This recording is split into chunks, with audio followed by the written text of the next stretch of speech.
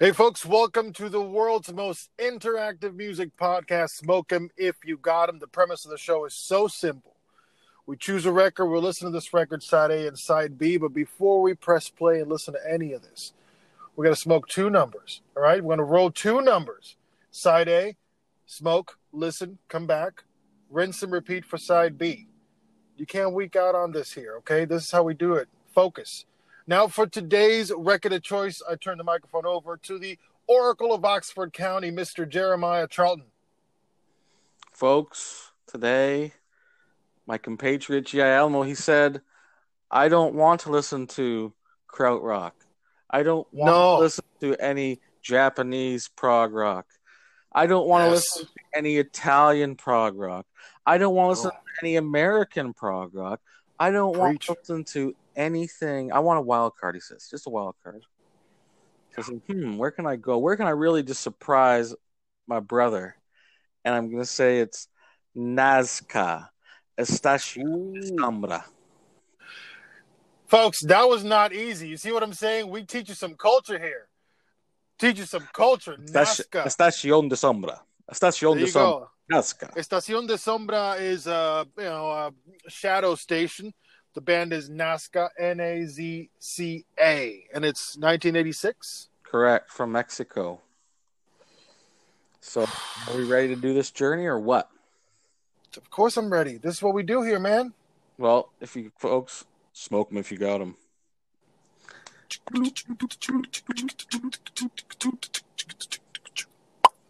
And we're back. Hey, this is a cool wild card. I like this record a lot. We're listening to Nazca, Estación de Sombra, 1986, out of Mexico. I dig this one a lot. You do, and I do too, man. This is out of the wild card bag. You destroyed it. You wanna give the folks some context here? Well, I mean, I don't even know how I came across this band, to tell you the truth. This is in the recesses of the brain. Obviously, I was looking up prog from different countries, and this came up, right? So the reason why I think it stuck was it was like it was said it sounded like this is under RIO, Rock in Opposition, which we've covered before, right? We believe in it. So Art Bears, remember we listened to the Art Bears, folks. And if you haven't checked that record out, go back to the archives. That's an old one. That's an old one. Check it out. So that shocked me because I guess in my brain I thought, like when I think Spanish progressive rock, I'm going to think it's going to be like a harder version of Santana. I agree with you. Right? I agree with you. That's where my brain is sort of going. Like this is going to be a really complicated jazz fusion, but with Latin craziness on top of it, right? So when I heard this, I'm like, wow, this is not what I expected, right? So not at all. That threw me for a complete loop, right? Like this sounds so European, like it really is Rock in Opposition. I it's funny. It sounds like a band called Universe Zero. I don't know if you've ever heard of them before, but it does sound like that band. It does have those tinges. Yeah, and it's the only band I've ever heard that sounds like that, right? Like that's a very unique sounding band. So that freaked me out because I was like, wow, this reminds me of that. So I'm sure that they had to be influenced by that. I'm going to expand on that note real quick because it's important to bring this to light. I mean, the truth is most music that comes out of the Latin world will have some sort of that polyrhythm bass or the Afro American sound, and you're right. This is not that at all. This is RIO through and through. For me, this side A has 4 tracks, and the standout tracks for me were track 2, which is named Traoedia, and track 4, La Morgue, death. Now, you're talking about European sort of arrangements. This reminded me a lot of Elliott Carter. Well, very classical, right? This is very classical based players, right? You can tell by how all they. This is so composed, right? It's so hard. This is very you can tell by the insanely hard music to play. Sound, yeah. By the sound, the arrangement, this is definitely like high-end, modern composed music. Yes. So and, all the music to me sort of like melted together. Like it was hard for me to tell like track apart from track, you know. I agree. Were you able to within the tracks, like Yeah. the first song, the name of the album, right? Estacion de Sombra. Like even in that song, it goes quite a few different ways, and it's like a 5-minute track, and it probably goes 3-4 different feelings in it, and you know. For me, it felt like a prelude, man. It felt like, you know, in classical music, when you sit, you get that first composition that's basically a compilation of what you're about to hear for the rest of the journey. Yeah. And man, they open up right out the gate. There was points in this album that had some microtonality, which we're not going to explain it to you. Look it up for yourself. But there's moments of dissonance and arranged noise that really work well. Now, did you get any sort of imagery in your head when you were listening to this side A? No, it just kept on freaking me out that it sounded like a Lost Universe Zero album. yeah, that's fair, man. Like it just that kept on just going over and over, like, and not to say this is a ripoff in any way, but it was just so weird. It's you just don't expect any band to sound like that, right? And again, it being from Mexico, even that threw me crazy. And let alone a Mexican band from 1986, because yes, what folks need to understand is 1986, Mexico has such a stronghold on metal and Spanish rock. And when I think about 1986 in Mexico, I'm thinking about hardcore metal. I'm thinking about blast beats and all that stuff. I'm definitely not thinking string arrangements, classical music, pushing towards the edges. The sonic attack here didn't give me images, but they did make me frightened at certain points, man. There were moments of it that you're just like, are we breaking the cipher here? What is happening with Nazca? Yeah. So, good news about this, G, is you can get this for fairly cheap, like $30. I'm going to look for that. Original copy. Get yourself one today, Poppy. Yeah, I'm Poppy's getting one for sure. Now, geez. You want to tell the folks some notes on here before we flip over? I don't have much, to tell you the truth. I know that they were classically trained. I know that the three main guys. It's the violin player, Alejandro Sanchez, Juan Carlos Ruiz. He's the oboe bassoon player, and Carlo Nicolau. He's the piano cello player. And then the other two guys. It's a 5-piece band. Those, I guess, were the original 3 guys. Yeah. These guys came in, but it just sounds so composed. It's just incredible, you know. Like you don't think of a rock band with oboe and bassoons. It's cool that piano player also plays a cello. We've had this a lot in these bands. We've noticed that the multi-instrument really helps makes the band sound much cooler, you know. Well, we're not about one-dimensional bands here. That's obvious. I mean, in the pool of music that we're listening to and that we've been lucky enough to explore in these episodes that we've been covering, which if you have missed any of them, go back on the archive and check it out at Smoke 'Em If You Got 'Em. This is episode 23, folks. Tomorrow, Ashra Tempo. Uh-oh. And then the next one's 25. And that's there you special. Go. It's special. We're going to do counting of all our 25s. It's sort of like a review for everybody. So if you had missed them, 25's your one.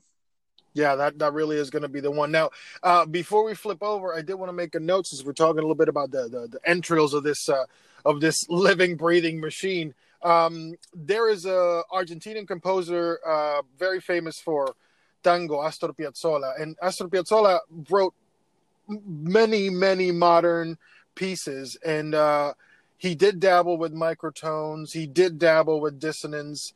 But his most favorite place was to sit in this like classical and modern area that kind of challenges you, you know, specifically not playing Latin sounding music. Because it's so easy for us to fall into those polyrhythms. I had this need to hear like an accordion, especially played by him on this side, because it's challenging and it's penetrating, and it reminded me of John Carpenter's film music of this kind of the same era. For some folks that don't know, Carpenter just scored all his movies. So pick and choose one and go. Here's one thing that keeps it from being it's a 9 out of 10, not a 10 to me because of one thing. It's the drummer, because the drummer he's definitely coming from like a classical percussionist viewpoint. It's orchestral percussion for sure. So if you had like an insane krautrock drummer, basically, over the top, like, or the drummer from the Muffins, like, then this album would be so tough. Yeah, this album will be worth more than $30 if you had a different percussion section for sure. I agree with you. That's the only thing. Like, and I think it's because now, and to be fair, the music is so hard that, I mean, really, this would be very hard to perform.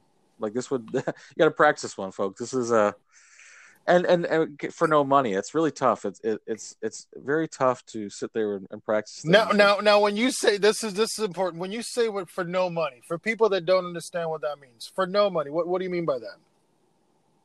Well, this music would not be very popular in Mexico, especially at that time, right? This music is never going to be popular, but especially not in '86. If this was the late '70s, but I don't even know about in Mexico. But let's say best case scenario, a band that sounded like this would have to be in Europe in the late '70s to make any money, in my opinion. And and to be able to like open up for other bands that were bigger, that were not as weird. But that's the only way, right? That we've seen it. Like I've looked up the other cool bands, and it's like, to me, it's like their apex is like, we opened up for King Crimson, it'd be epic. So that's my point. Is like, if this band in Mexico, we'll talk more about this the second half, but we've rambled on. We need to get tougher here, folks. Smoke if you got them, please. Focus. Let yourself get into the music. Come back to us, correct? That's right. Let's do it.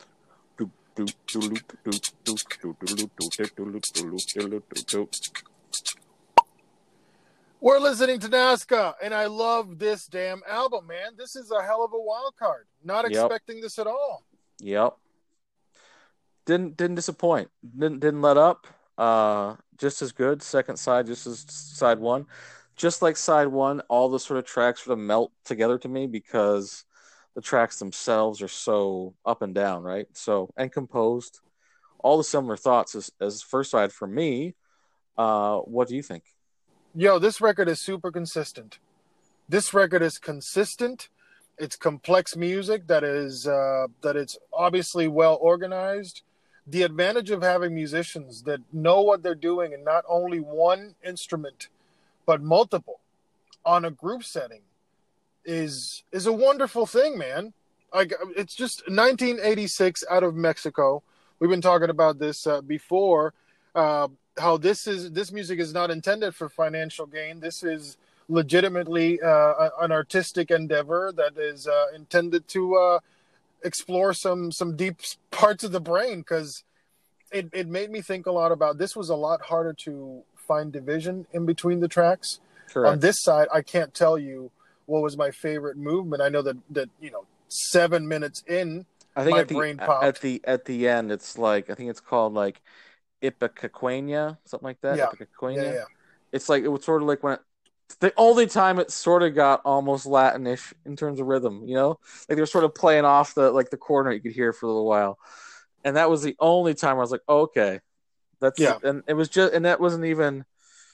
It was just a bit. No, it was a taste. I think it comes out because everything else is so not that. That just the slightest hint of it, you're like, I feel this song happening. You know what I'm saying? Like I get the sway here, but man, this is a special. Now, let me ask you something, because I had no point of reference with this band, and this is the wild card choice that you came up with. But did these guys put more records out?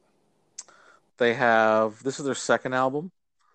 Wow. They have a debut album, and then they have a live album that's also highly regarded too. All three albums are highly regarded and rated. among people that know. But what's strange about it is we talk about this, and whenever I look up the price of albums, I'm always surprised because to me, like this band would be super obscure in terms of what people would know about, right? And usually you think obscurity equals priciness, right? Agreed. Like some of these Japanese bands, we've gotten to crazy amount of money. Like the exclusivity of it really drives it up. I think our most expensive album definitely was like the Organization album, right? I think it was maybe like it was over $1,000, $1,500. It was something ridiculous, right? It was something up there, yeah. So the fact that this is $30, it makes no sense in my brain. Is it racism? Probably. Maybe. I mean, listen, as a Latin person, I got to tell you, it's just not even in Puerto Rico we heard this, and this is coming from a person that did search for this sort of music. Listen, we know. I know. The people might not know, but I know Puerto Ricans don't like Mexicans. Okay, so of course don't know. Of course you don't know. Of course you don't know about a Mexican prog band. There is throwdowns in between music. That's for damn sure. But this doesn't pop music. Up at all. What about boxing? Well, Jeez, don't let them get in a fight for God's sakes. I'm trying to curb it around, and you still bring it. By the way, Julio Cesar Chavez, 58 years old, hell of a champion. I put it over, but I understand what you mean. No. It goes back to sort of what we were talking about before, like. I'm sort of half joking about the racism, but no, but I agree. I do mean it because I just don't know how much prog heads are looking in that direction. That's all. I agree. Yeah, but my indoctrination but I am. Prog. I'm there. Yeah, you are. I'm in the guts. Somebody like you put the price down, and then somebody said, "No, that's too expensive. Make it cheaper, brother. Make it cheaper." This record really was a wild card. In terms of the artwork, it almost the music is so complex that this is all secondary. You know, if not you bad, can find not this bad, album, not bad art. It's cool. Actually, the art sort of is indicative of the music. It's pretty. That's pretty powerful art. It's pretty like austere, cold. Oh, that's a great word. Yes. Yeah, austere and cold. Yes, I grew up in Canada, so the education. Yeah. This is true. It very much is, and I think when we talk about the lack of that polyrhythm and the Latin flavor of it, the coldness that threw me for a loop. Yeah.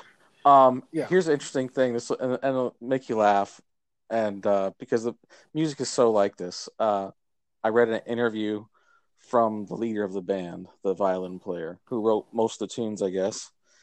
And he just said, well, most of our live performances in Mexico were like family, friends, some musicians from colleges, and then everyone else that was like just happened to be there. They would usually just turn around and leave when we'd start playing. He said we played to more people leaving than people staying. And I was like, well, you're the best band of all time. So way to go. There you go. Way to go, Nazca. You're lucky you didn't get shot, to tell you the truth. So what do you mean you guys played no mariachi music? You never would have made it today.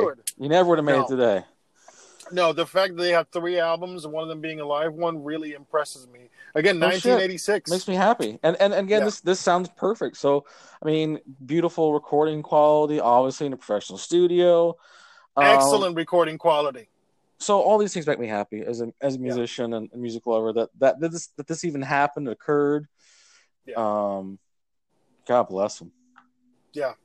Yeah, no, this is as far as the wild cards that we've done in this season, this is definitely on the top for me. Now, folks, we keep gathering towards the 25, and you know, we've been building on this list, and you know, this is what happens with the show. Like something like this pops off, so now I have to like reconfigure where I'm at as we work our way towards the 25th anniversary. And I'm so glad you said it because I'm. Folks, I have the album that I'm picking for number 25, and I'm letting it be known right now my intention because tomorrow is Asherah Temple. Correct. And then we got the number 25. Yeah. I've been thinking about what this album is because I'm going to try to throw G for a loop Because whatever he has as his number one, I'm going to try to get rid of that with this new album. Oh, that's how strong I feel about this pick coming. You see how he does it? You see how he does it? He talks the smack and then he backs it up. That's what's up. I want because it's challenging. It might challenge my own list. So there we go. Yeah, well, I mean, we have nothing here but gold and challenging bands on Smoke 'em if you got them. And folks, if you missed any of these episodes before we get to the epic episode on the 25th, so you go back. Tomorrow we got a regular one with Ashro Temple, but we still got all going the to Germany available to you. Yeah, we're going to Germany for German fans. From Mexico to German, and to Germany. And I want to say, actually, thank you for reminding me. I want to say hello to the folks in Australia, and I want to say hi to the folks in New Zealand. Nice. Drop your names over, and we'll give you a shout out. You guys have been steady listening to every single episode we've put out.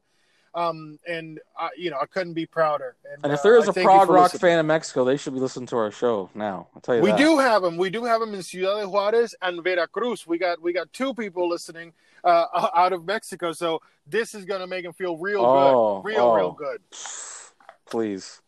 That's just what it is, man. So you want to sign us off over here, folks? Till tomorrow. Smoke 'em if you got them. That's it. Peace.